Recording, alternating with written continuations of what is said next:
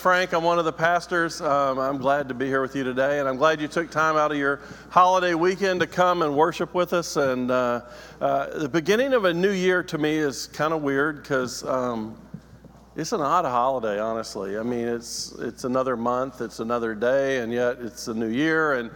But there is something very powerful about thinking where you've been, what you've done, and what the potential future holds. And I think that's what today has in it that is so powerful for us as believers. And for those who don't yet know Jesus as Lord, it gives you something to pause and think about in a lot of ways. Do you remember where you were a year ago today? How did you usher in 2022? Now, when the ball dropped, were you awake? I mean, were you watching? Spend the evening quietly with a few friends? Were you solely asleep when everything? I know I was last night. I was gone. I was out. But we say to each other, Happy New Year. And I find that interesting because it kind of implies that we're glad to see the last year go. Or perhaps we're just glad we get to be here one more year, or at least today. Someone told me yesterday they'll be glad when the year changes because they can flush 2022 and never think about it again. It's a weird holiday. For some, it brings all kinds of emotions. For others, it's just another new month. But almost everybody today at some point is going to spend time assessing and reflecting. It's natural. It's part of what we do, and I think it's healthy. Despite the ups and downs, joys, sorrows, victories, and defeats, good days and bad days, we're still here today to begin one more new year. One more year to embrace loved ones. One more year to pursue our passions. One more year of new opportunities and challenges. This could be our last year. We don't know. Nothing's promised. This could be the year Jesus comes back. This could be the year he takes us home. All we know is that we have, actually only this moment. We don't have a year. We don't know we have a year. That alone should have us thanking Jesus that we're still here. God has given us this moment to come into his house, share our love with him and each other, and praise his name. It's an opportunity to experience another year, perhaps, of peace and joy and love and hope and amazing grace. You see, one more year brings new blessings, brings new opportunities. It brings new hope and a fresh new start, perhaps. But it also brings new responsibilities. Every moment that God leaves us on this planet, it's because our mission for him has not yet been accomplished. We were sit here for a reason, a purpose. We've been given huge, huge blessings that we take for granted every single day. In fact, the last breath that you took is a blessing from God. But Jesus said this, everyone to whom much was given of him, much will be required. And from him to whom they entrusted much, they shall demand the much more. You see, as you enter the new year, I want to look at a parable that Jesus told. God seriously blesses his children. If you actually spent today writing down your blessings, it would take you all day long because God would keep reminding you of one after the other, after the other, after the other. Things that we take for granted every single day. And it's true that we don't have to do anything to receive our salvation. That comes through our faith in Jesus as Lord. But once we're his children, once we enter into his family, once we have the indwelling Holy Spirit, the greatest gift ever, that comes with some responsibility. Jesus said, to whom much is given, much, and that's us, is expected. So what does he expect of us? In the very next thought, after telling us that much is expected, Jesus tells a short parable. Let me read it to you. And he told this parable. A man had a fig tree planted in the vineyard. And he came seeking fruit on it, and he found none. He said to the vine dresser, look, for 3 years now I've come seeking fruit on this tree, and I find none. Cut it down. Why should it use up the ground? And he answered him, Sir, let it this year alone also, until I dig around it and put on manure, and then if it should bear fruit next year, well and good. If not, then you can cut it down. In about 100 words, Jesus tells us a story that has almost immediate application and also foreshadows the future to come. You see, parables do that. There's obviously something obvious that someone on casual inspection could understand. But if you sit there long enough and you go deeper, you find that parables have incredible gold deep in them with a single message that God wants us to see. And the more we spend time processing the parable, the more we understand what God wants us to see and learn. The very casual reader looks at this parable and says that God is mean. And he's going to judge and destroy. He's selfish. Someone who desires a look a little bit deeper sees a time of opportunity before the judgment comes. Those who are willing to slow down and really find the gold that Jesus put in these parables always find incredible treasures that can change their life. So Jesus begins this parable. A man had a fig tree planted in a vineyard. We read that, we don't think much about it. Okay. First century Jewish audience would say, what an idiot. What an idiot. This guy's an idiot. Before we know anything else, we know he's an idiot. Fig trees don't get planted in vineyards.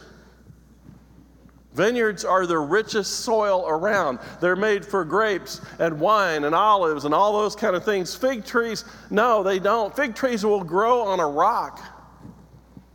A little bit of water. They'll grow in the most desolate, deserted places. They grow on hard ground. You find one in the middle of nowhere where there's no water, nothing, just dirt and a fig tree.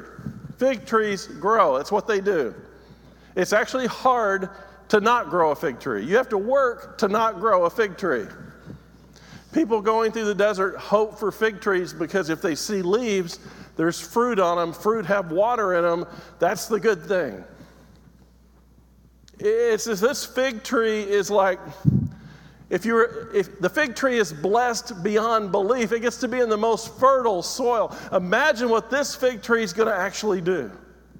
I mean, if you took a fig tree that'll grow on a rock and you put it in the most expensive, best soil, that thing should produce figs like have never been seen before. State fair kind of figs. But this special tree, for some reason not known to us, has been planted in the most fertile place in the world. It's not only planted in the most fertile place in the world, it has access to the very best nutrients. In the vineyard, this tree is going to be cared for by a vine dresser. He'll check in on that tree every single day to see if that tree is living and growing and doing the things it needs to do. He'll make sure it has everything that it needs to grow. He'll trim the trees, trim the leaves, dig up the soil, fertilize the ground. This fig tree is blessed beyond belief. Now remember, the context of the parable is, to whom much is given, much is expected. This fig tree, if ever there is a fig tree in the world that's going to grow and produce incredible fruit, it's this one. In other words, this fig tree had somebody toiling over it who will meet the tree's every single need, protect it from anything that could harm it. And it's in the parables where we look deeper and we begin to see what Jesus is really trying to teach. And as we look at it, we start to see ourselves and Jesus. That's the point of the parable. The more we look at the fig tree, the more we see ourselves. God has taken us from the wayside lives that we could have grown in the desert. We once lived producing some kind of fruit, not great fruit, some perhaps. He's moved us from hard ground of darkness and disobedience and despair Once we were in a place of no hope, no peace, no joy, and now he's brought us and planted us in his vineyard. He's given us the best opportunity, the best soil, and he checks in on us every day, and he deals with us every day. We've been placed in the most fertile soil possible. We have the greatest chance to bear fruit for him, the vine dresser. We were once on our own trying to make out a meaningful life on this planet, living in dry places with dry things.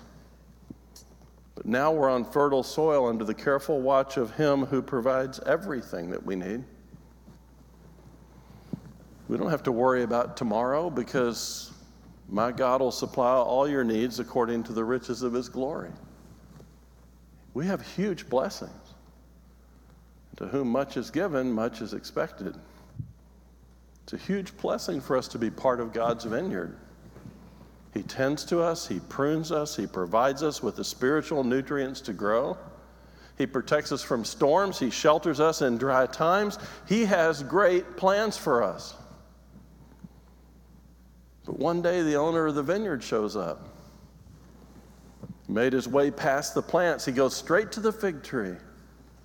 Think about how excited he must be to see what his 3-year experiment has done in the vineyard. It's been 3 years since we planted this tree. Can you imagine the fruit this tree is going to have on it? It's going to be amazing. Yet we read, he came seeking fruit on it and found none. Let the weight of the disappointment sink for a minute. The Greek word here tells us this wasn't a simple search.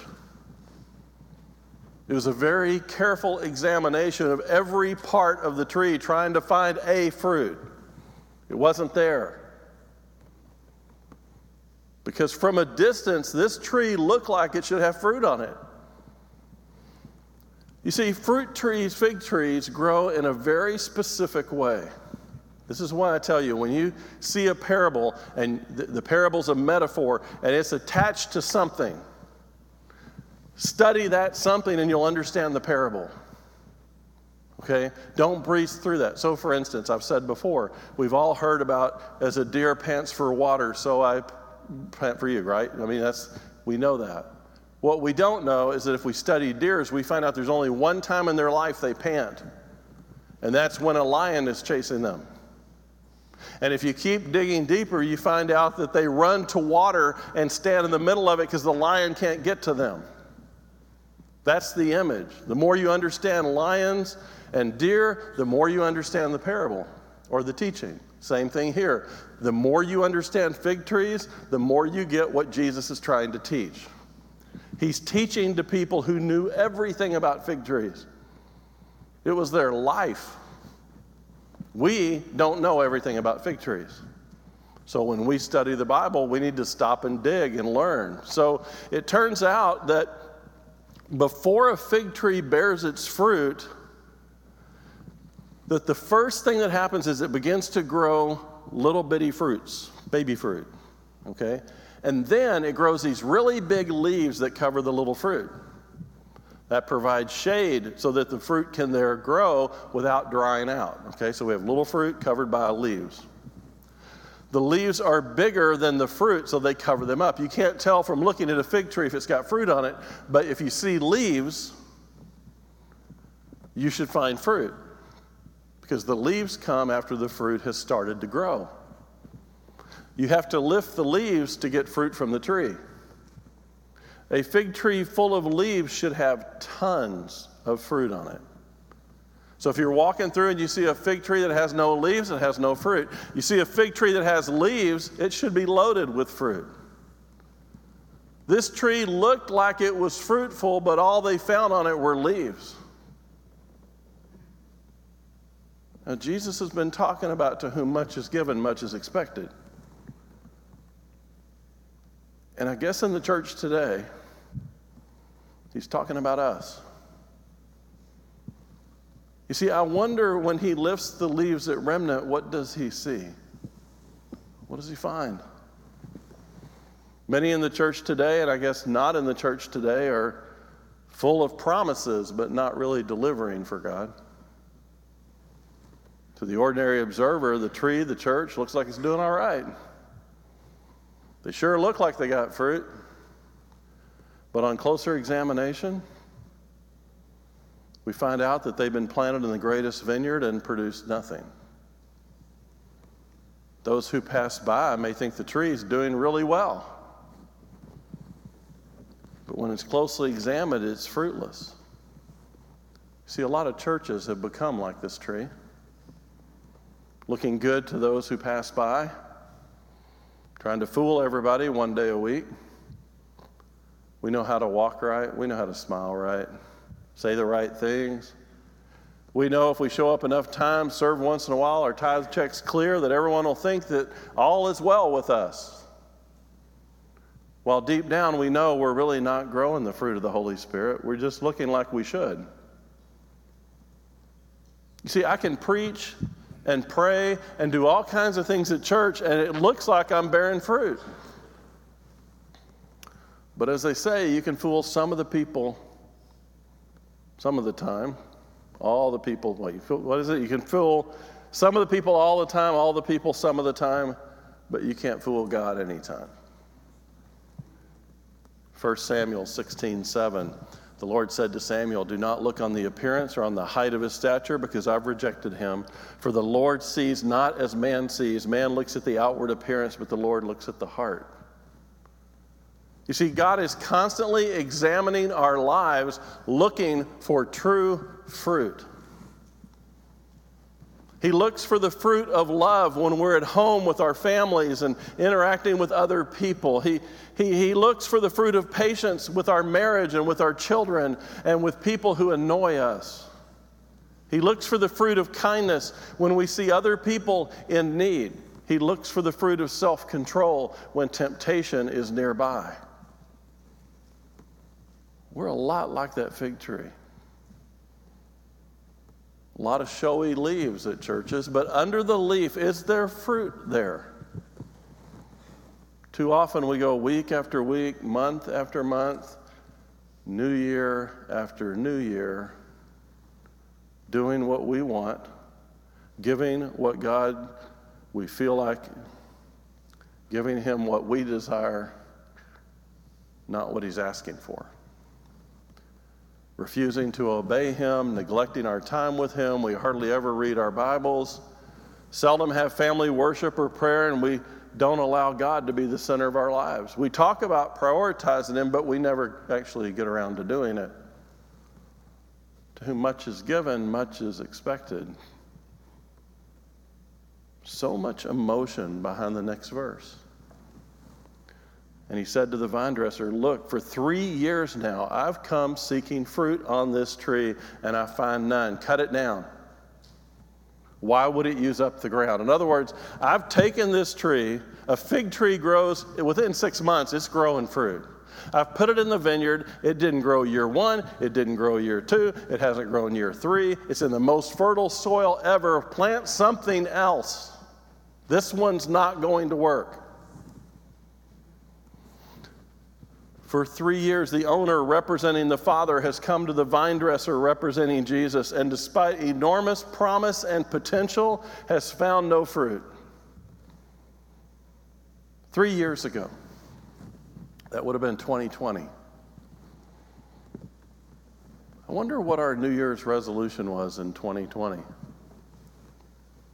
I know you're counting right now, right? 20, 21, 22. Everybody's saying, wait, that's 23, should be, okay. Anyway, I wonder what your New Year's resolution was in 2020. Just 3 years ago. Did you make any promises to be more spiritual or spend more time with God or bear more fruit for him? I know I did. And he says to cut it down. The Greek word here means render it absolutely useless. You see, the problem with this tree is not only is it fruitless, but it's making the ground around it fruitless. You see, to whom much is given, much is expected. But the problem is we began sucking spiritual nutrients from other people who think that we're real and we're not. We're just in the garden, given a lot of opportunity, faking it with Jesus, and sucking resources out of people who are hoping we have fruit too. It's taking nutrients out of the soil. It's absorbing precious resources and giving back nothing. It's robbing other trees of the opportunity to grow because it's taking nutrients from them. You see, if we're not serious about growing God's fruit, we actually hurt other people who are. It would kill newer and younger trees because they couldn't grow. When fully mature, trees waste nutrients, the saplings can't survive. To whom much is given, much is expected. You see, when God transplants us from the dry, barren, solitary existence we once had into a full-flesh, full-bore vineyard under His watchful care and provides all of our needs, when His Spirit assumes command in us, we're supposed to bear fruit. The others who are looking in, they're not looking for leaves. They're looking for God's love and joy and peace and patience and kindness and goodness under the leaf. When they get close to you, they're looking at you trying to decide, do you have the fruit of God in you? I often speak of how my life changed when I finally saw the spiritual fruit of peace in somebody I knew. We tell people about the vineyard, and they see our fruit, our changed lives, and it brings water to their barren lives. They're supposed to look at Remnant and see changed lives and changed homes and changed employers and changed students and changed coworkers and changed friends. But when we live fruitless lives, we're saying that we're in touch with God, we have our feet planted in fertile soil, but we waste what's given to us, they see nothing different about us. You see, one of the cool things about a fig tree is if you're walking through parched lands and you find a fig tree and it's got leaves on it, you have a source of water. You can eat the fruit. Imagine being a wanderer in desert, dry land and seeing the tree and then discovering there's no fruit on it. That's how people who don't know Jesus come to the church. These people look like they should be full of love and joy and peace and patience, and I so desperately need those things because I'm lost. And they come and they find out that people are fake, that there's no fruit. They have no nourishment there.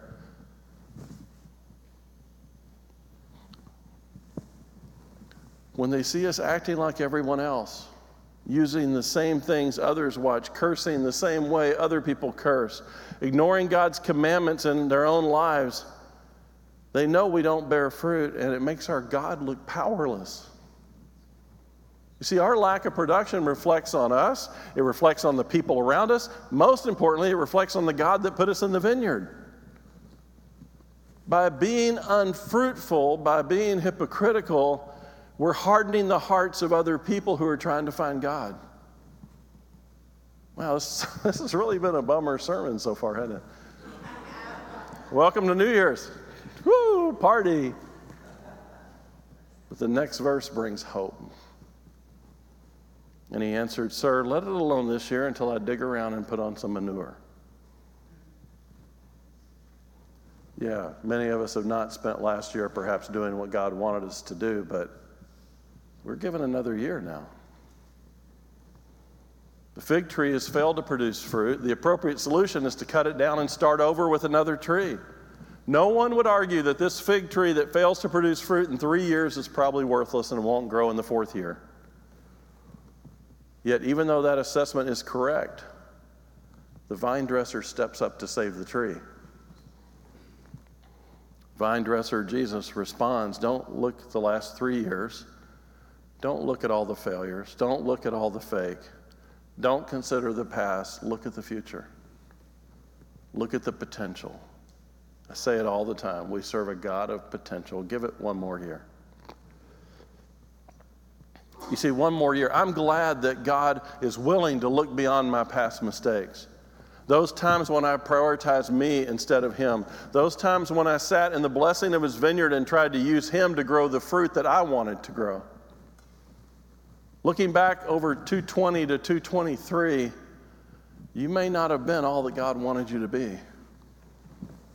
And I know for me, I've wasted a lot of blessings and stolen a lot of nutrients. But the vine dresser hasn't given up on me. He hasn't given up on you either. In fact, he promises to pay special attention. And he may be making you that promise right now about the year that we're entering.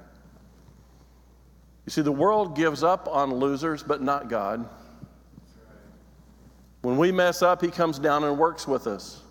He labors with us. He cries with us in our brokenness. He makes his way among rejects and prostitutes and pimps and tax collectors and thieves.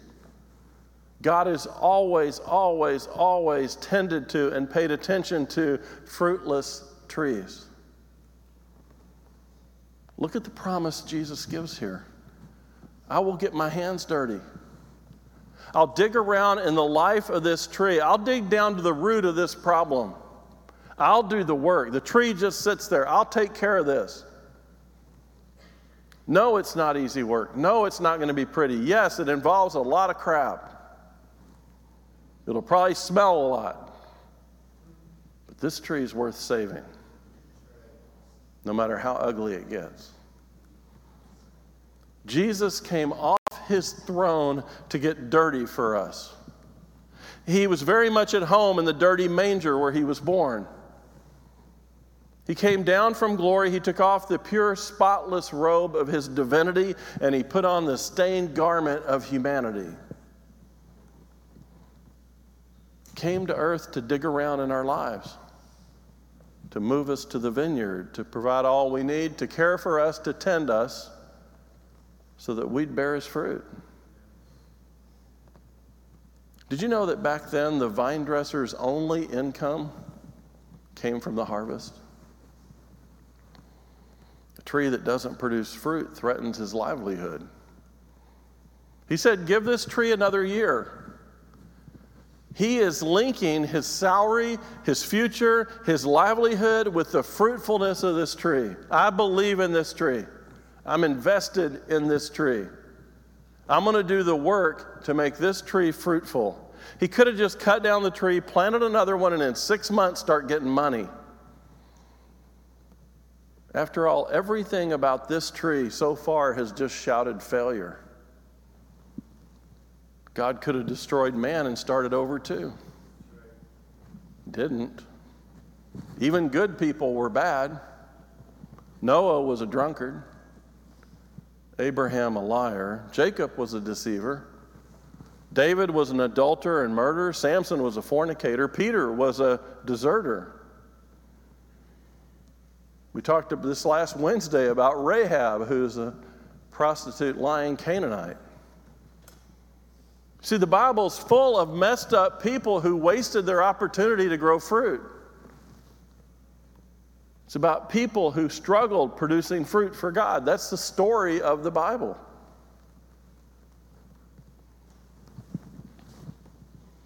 But let's look closer to home. When you look at our individual histories, nothing but unfruitfulness, nothing but failures, broken lives, broken homes, broken marriages, broken promises, liars, adulterers, deceivers, gossipers. God could have given up on us so long ago.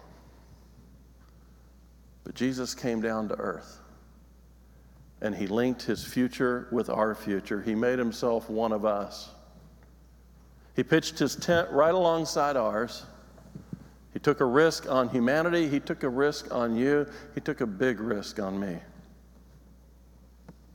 He looked at our lives. He looked at 2022, and he said, let's give them one more year. I'll pay the price. One more year. My hands will be dirty this year. I'll send them more sermons about love and grace and peace. I'll remind them of how I found them, I rescued them, I replanted them, I redeemed them, and now I'm going to restore them, because to whom much is given, much is expected, Jesus says. One more year. Let me dig around the roots of their lives. Let me dig up the actual problem that's keeping them from growing. Let me pull some weeds out. Let me spread out my nutrients. I'll pour my word on their roots.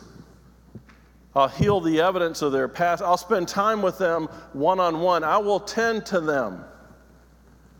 And then when the owner returns, then come back and look for fruit. Then if you should bear fruit next year, well and good. But if not, then you can cut it down. You see, we don't like the way this verse ends. We prefer to think about God's mercy, that He'll always be patient with us, that we'll always have a chance to one day finally prioritize Him. No, you won't. There's a point where He leaves you stuck in your spiritual growth, still saved but unable to grow. Because God is a God of justice. One day, every one of us is going to call to give an account of the fruit that we have produced in the most incredible vineyard ever. We don't like to think about it, much less talk about it. But it's true. We can't continue to play games with God. Can I just clue you in? They haven't been working. They never work. God hasn't been fooled. He's going to hold us accountable. 2 Corinthians 5:10, for we must all appear before the judgment seat of Christ, so that each one may receive what is due for what he's done in the body, whether good or evil. He's a God of justice. He's going to look at the fruit He expected you to produce. Now here's the sobering thought. There's nothing that keeps Jesus from producing the fruit in your lives that He wants to produce except you. God often represents His people, the Jewish nation, as a vineyard. The prophet Isaiah gave this warning to them and to us. Isaiah 5:1, let me sing for the beloved my song, love song concerning His vineyard. My beloved has a vineyard on a very fertile hill. He dug it, He cleared it out of stones, He planted it with choice vines. He built a watchtower in the midst of it, He hewed out a wine vat in it, and He looked for it to yield grapes, but it yielded wild grapes. It's talking about the nation of Israel. For the vineyard of the Lord of hosts is the house of Israel, and the men of Judah are His pleasant planting. And He looked for justice, but behold, bloodshed. For righteousness, but behold, an outcry. Here's what God is saying. What more could I possibly do to get you to produce more fruit? I've given you my word to wake you up. I sent you lessons to teach you to get it right. I've sent prophets to warn you. I've written in my word how much I love you. I sent blessings your way so that you would praise me. I allowed hardships so that you will finally look for me. And I sent my Son to place to die for you. What else do you want me to do? And yet when I look at my vineyard, I see wild grapes or no grapes at all. Did you notice that this parable never finishes? That's it. We don't know what happened to the tree. God doesn't end it. It's a lot like the year ahead of us.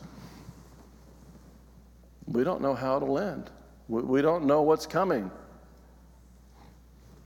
Did the tree flourish and grow fruit under the care of the vine dresser? Was the owner pleased? Did the vine dresser waste his time and energy? Did the tree get cut down and replaced? What happened?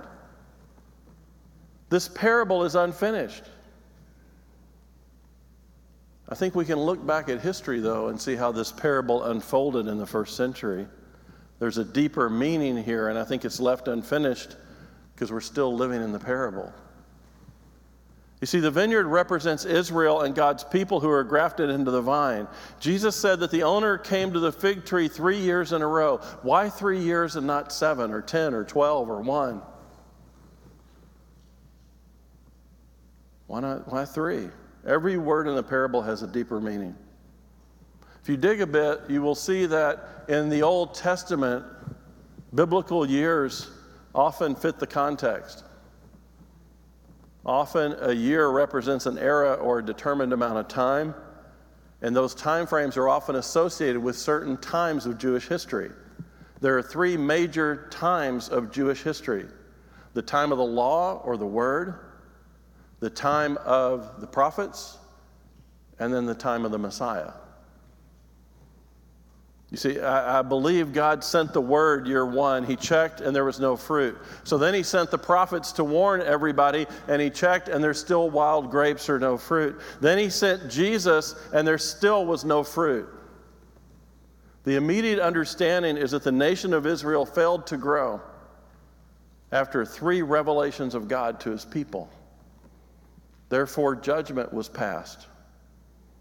The parable does not mean that divine judgment will terminate the nation as a covenant people, but the parable means that God announced judgment on a generation that had proved itself fruitless. You see, Jesus intercedes for the nation of Israel.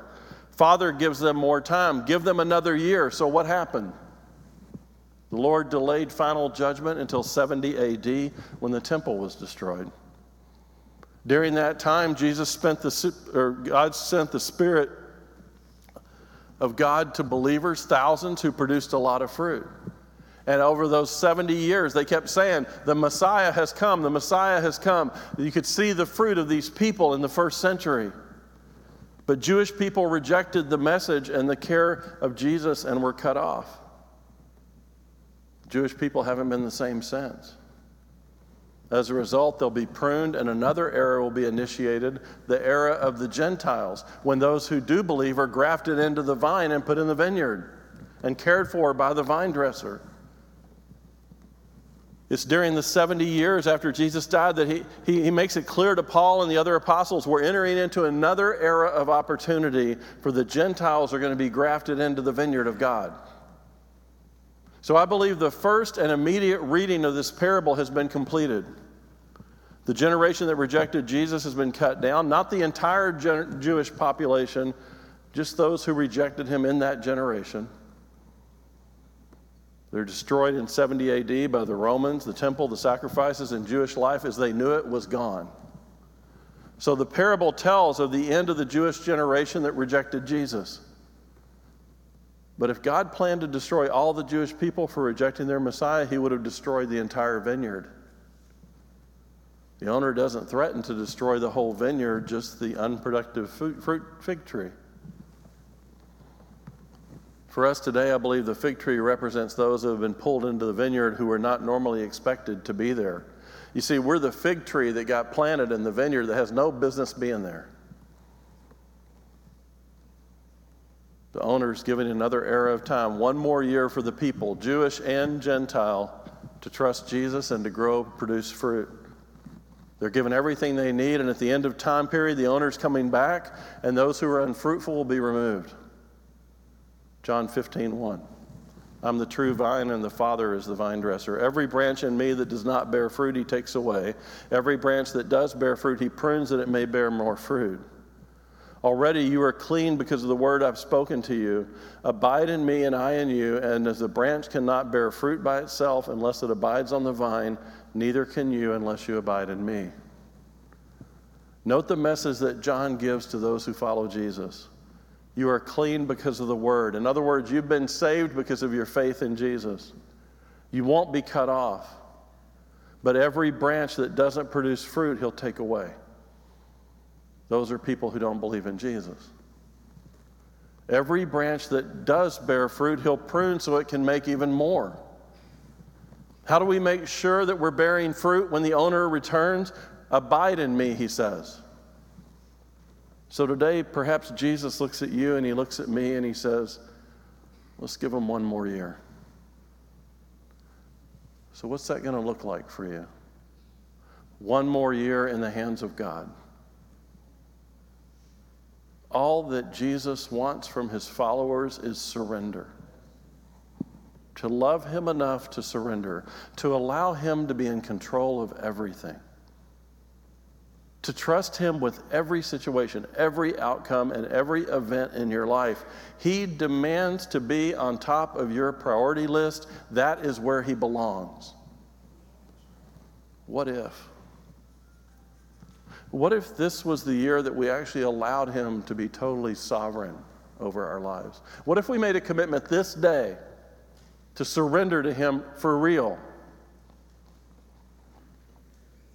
What if we knew this day and committed this day to allow him to be Lord of everything about us? What if we decided that 2023, we wouldn't decide anything on our own? We hand every decision to him, and the answer is already yes. What if 2023 was the year that changed everything for all of us? What if we truly prioritized our time in the Bible and not our time on social media? What if we truly stayed in the Word of God and turned the TV and computers off? Hallelujah. What if we prioritized talking to God instead of gossiping about others?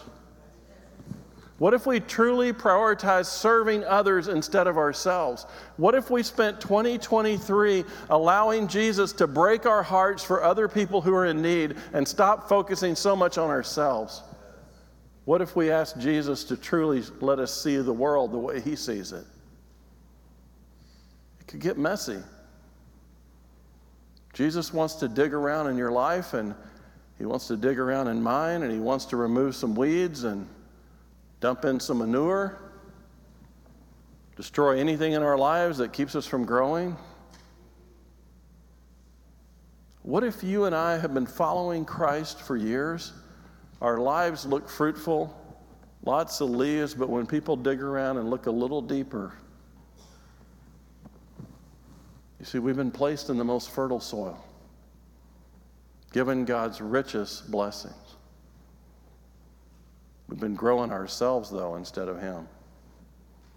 We've been taking what God gave us, all the blessings, and used them to grow ourselves.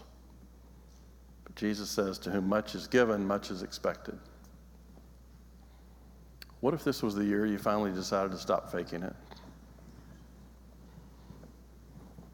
Whatever part of your life you've really not surrendered, and you know it, and he knows it.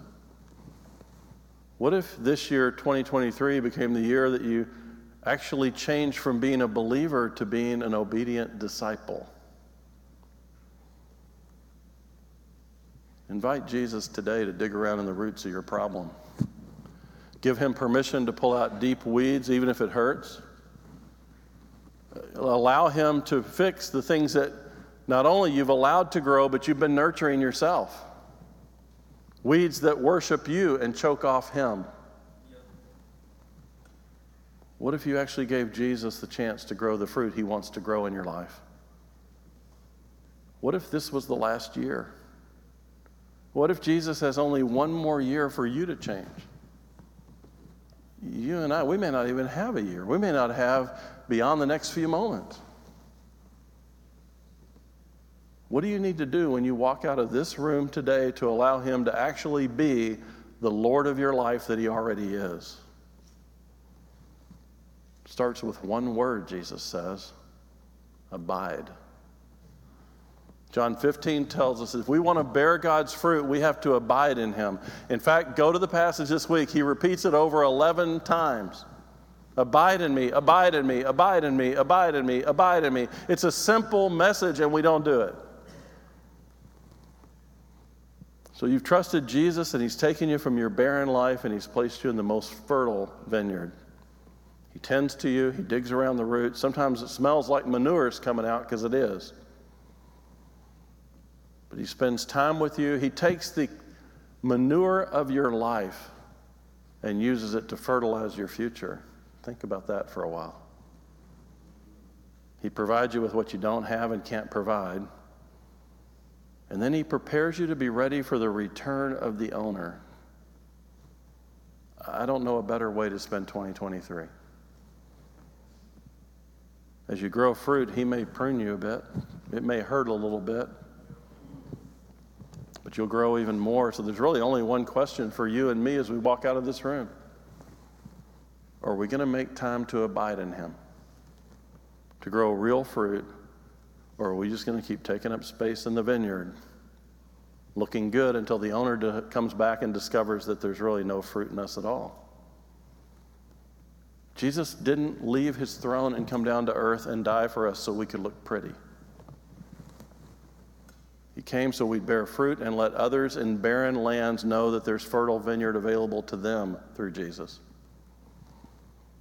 Doesn't matter what you've done in 2022. or the year prior. The only question that really remains today is, what are you going to do with one more year? In a minute, we're going to share communion. And that's the question I want you to think about. When we share communion, we reflect that Jesus came to earth and he gave up his body and his blood for us so we could be in the vineyard. What are you going to do with one more year? When we do communion, we thank him for the price that was paid. But communion's a momentary thing where we get on our knees and we say, God, thank you for dying on the cross for me. When we walk out of this room, we tell him what we really think of that sacrifice. Do we surrender and abide, or do we pretend like we do and keep doing what we've been doing for ourselves? If the Lord's willing, we're all going to be here 1 year from now. Hopefully we'll look back on this year and go, man, can you believe what God did? And all we had to do was abide. Let's pray. God, I thank you for new opportunities. I thank you that despite what we've done, you never, ever give up on us. We give up on us, but you don't. Thank you, God, that you're a God of potential. You see the fruit that we could produce if we would just get out of the way. So, God, I pray you break hearts this morning. I pray you break down walls and barriers.